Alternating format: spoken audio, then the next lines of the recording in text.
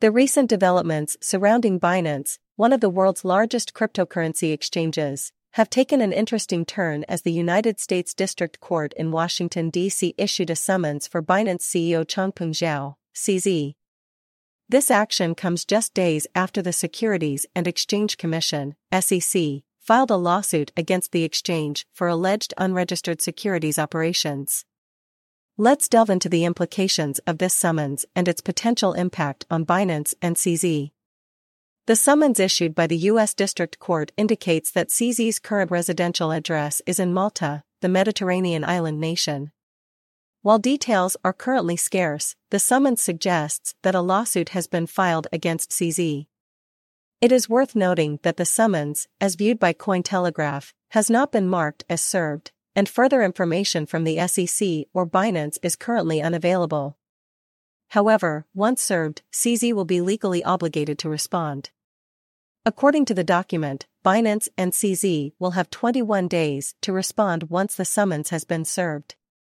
Failure to respond within the specified timeframe may result in a default judgment being entered against them, potentially leading to adverse consequences.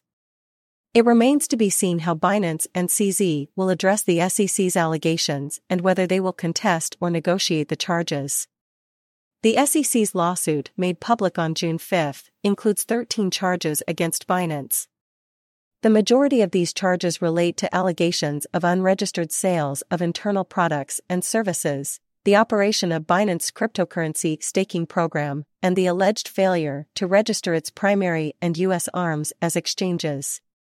These allegations, if proven, could have significant ramifications for Binance's operations and reputation. Binance has firmly disputed the SEC's allegations. In a statement responding to the SEC action, the company highlighted its differences from previous exchange failures, such as the FTX collapse, implying that its business model is distinct.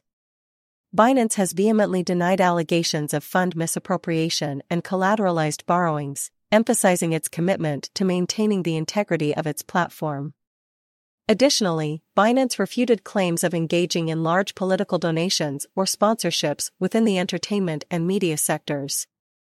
In conclusion, the issuance of a summons to Binance CEO Changpeng Zhao by the U.S. District Court represents a significant development in the ongoing legal battle between Binance and the SEC.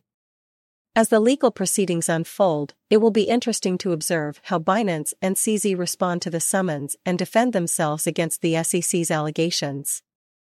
The outcome of this case could have far-reaching implications not only for Binance but also for the wider cryptocurrency industry, as regulatory authorities continue to scrutinize and establish guidelines for digital asset exchanges.